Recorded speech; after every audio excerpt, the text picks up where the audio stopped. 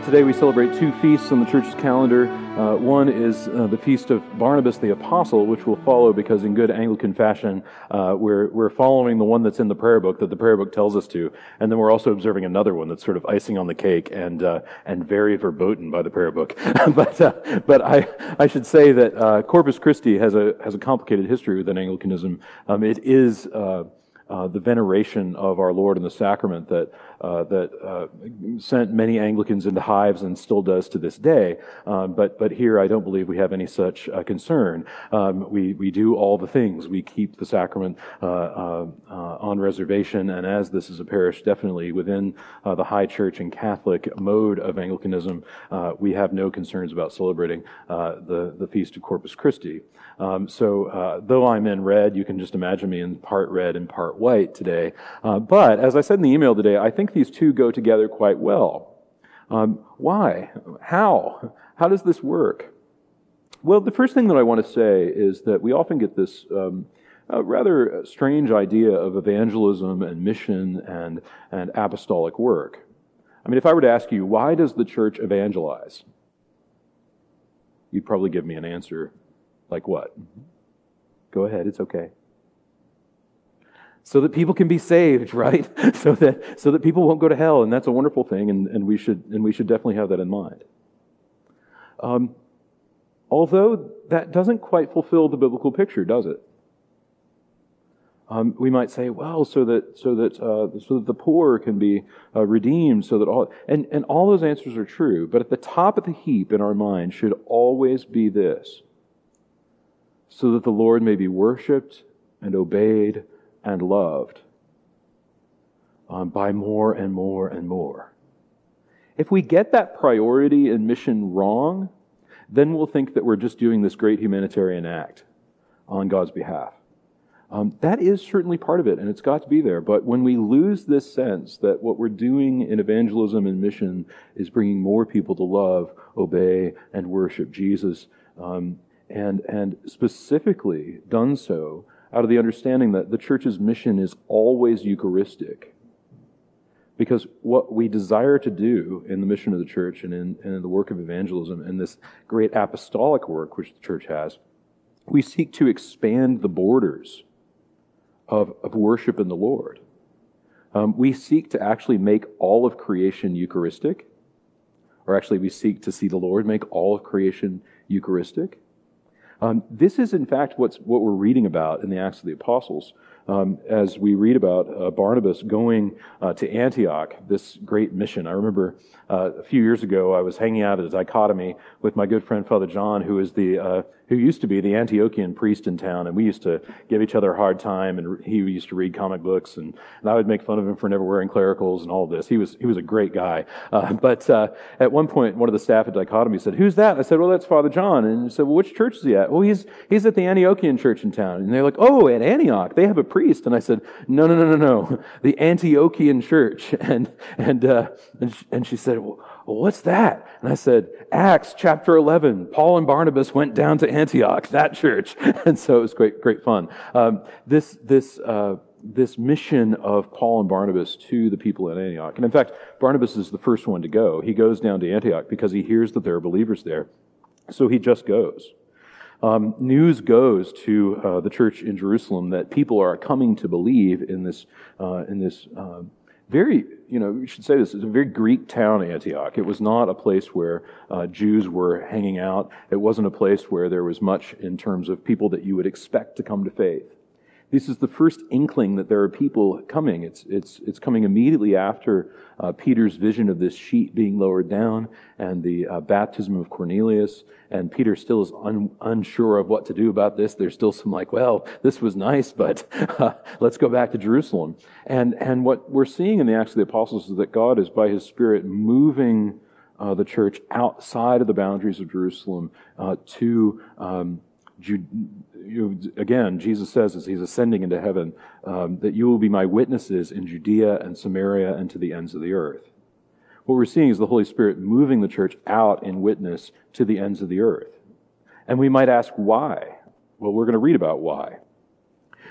Barnabas goes down to Antioch and he sees the grace of God. What is it that he doesn't, listen, if you know anything, you should know that grace is invisible, but still a thing, right? I mean, I would hope that you'd understand that. I hope that we've taught you well enough to know that grace is actually a thing, a substance, so to speak.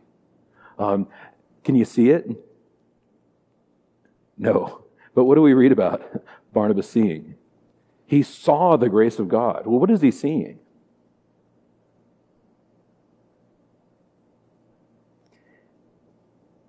He's seeing the lives of these Gentiles converted. He's seeing them filled with faith. He's seeing them pray. He's seeing them give witness to the Lord Jesus Christ.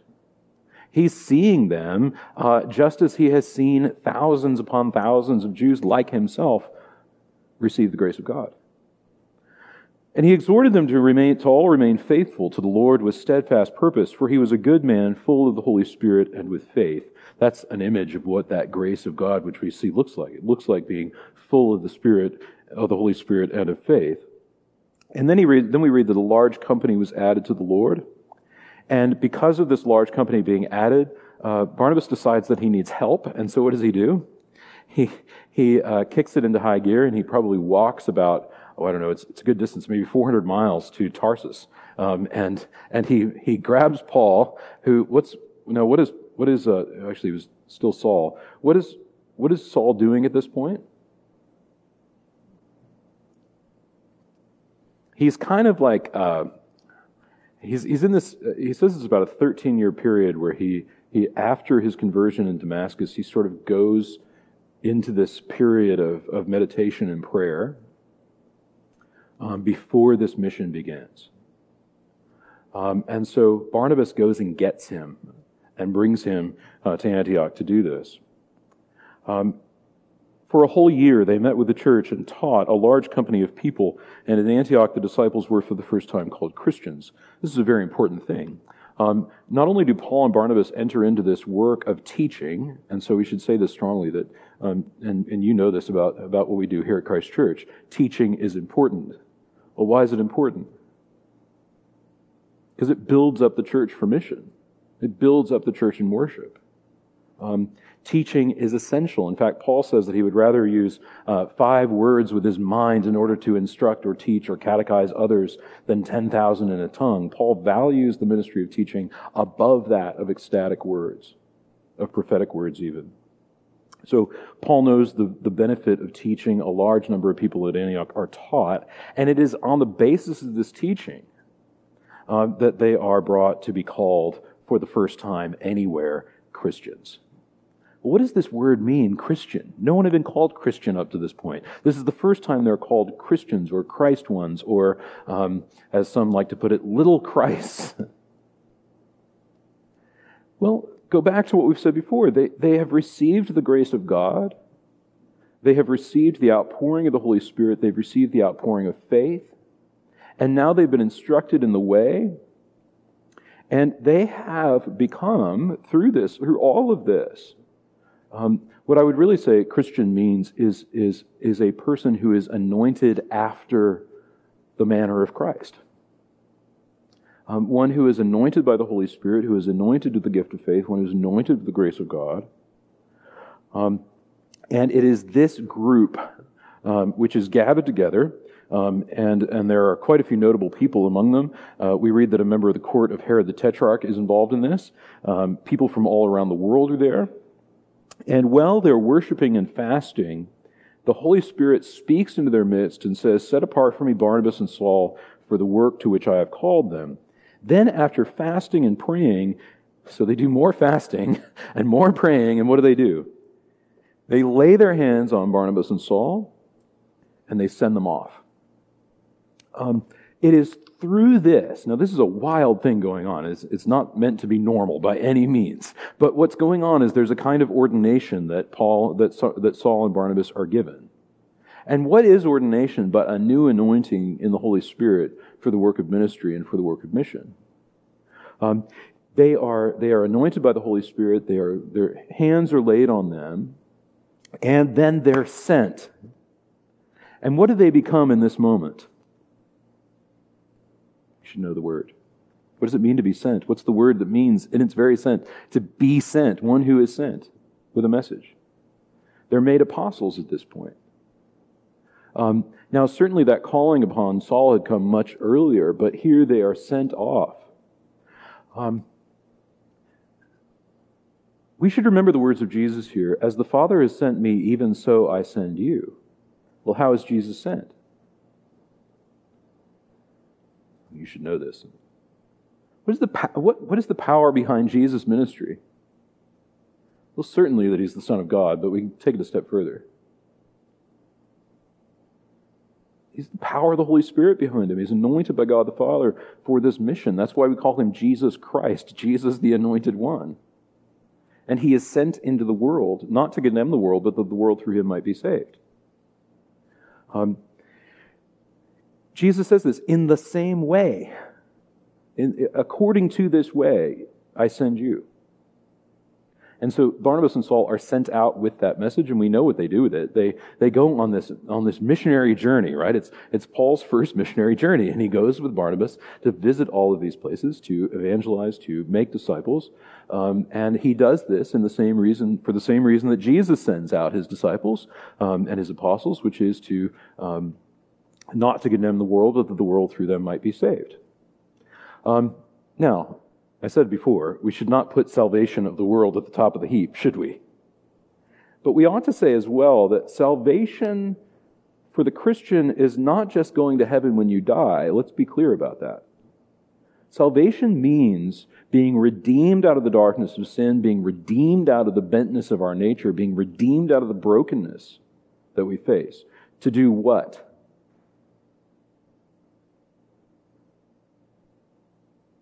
Play harps, hang out on clouds, look down on our loved ones from heaven, all that wonderful sentimental garbage. What are we redeemed for? For worship. And not just any worship, but worship that comes through and in fellowship with Jesus. Worship of the Father that takes place in and through Jesus. What does this remind you of?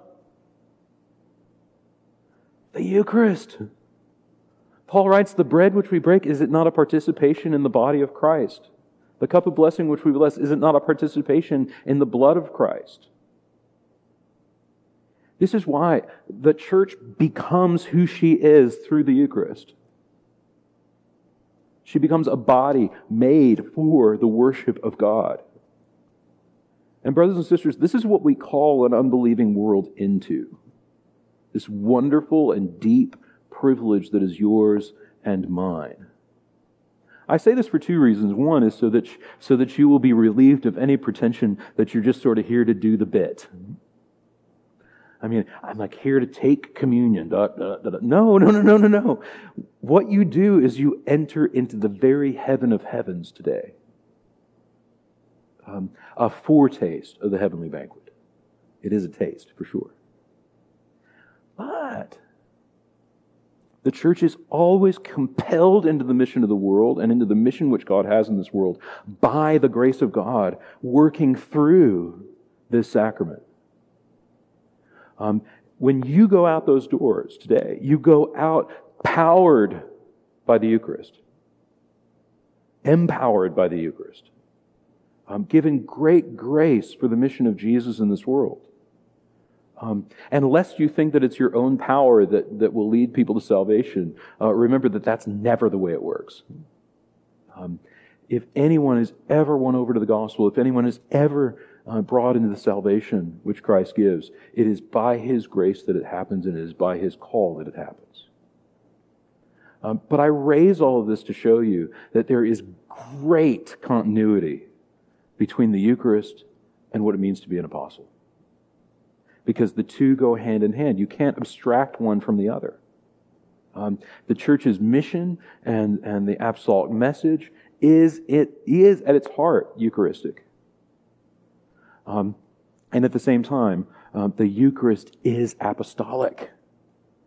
I mean, do you know that for a good long portion in the church's history, in the early history, no one but an heir to the apostles, a bishop, could celebrate the Eucharist. I'll never forget hearing this for the first time. Bishop Michael Nazarali was going on at length about how this developed, and he said, the reason that only bishops could celebrate the Eucharist is because encapsulated in the Eucharistic canon is the preaching of the apostolic gospel. They alone had the authority to do it. Today, I am a mere delegate of the bishop, who is an apostle to us, to celebrate this Eucharist here today. But I do so, and as I do so, I proclaim the gospel. The gospel is proclaimed first in the church and then to the world. Note what's happening here in the Acts of the Apostles. They are meeting, they're fasting, they're worshiping, they're praying, and it is from that, I cannot imagine how it would be that in that place in Antioch, they did not celebrate the Eucharist together. I'm certain they did. It would be crazy for them not to. And so they're sent out with this power. They're sent out with this grace. And every time someone is added to the Eucharistic fellowship of the church, it is a realization of that mission. And every time you and I attend to these mysteries, we receive the same. In the name of the Father, and of the Son, and of the Holy Spirit. Amen.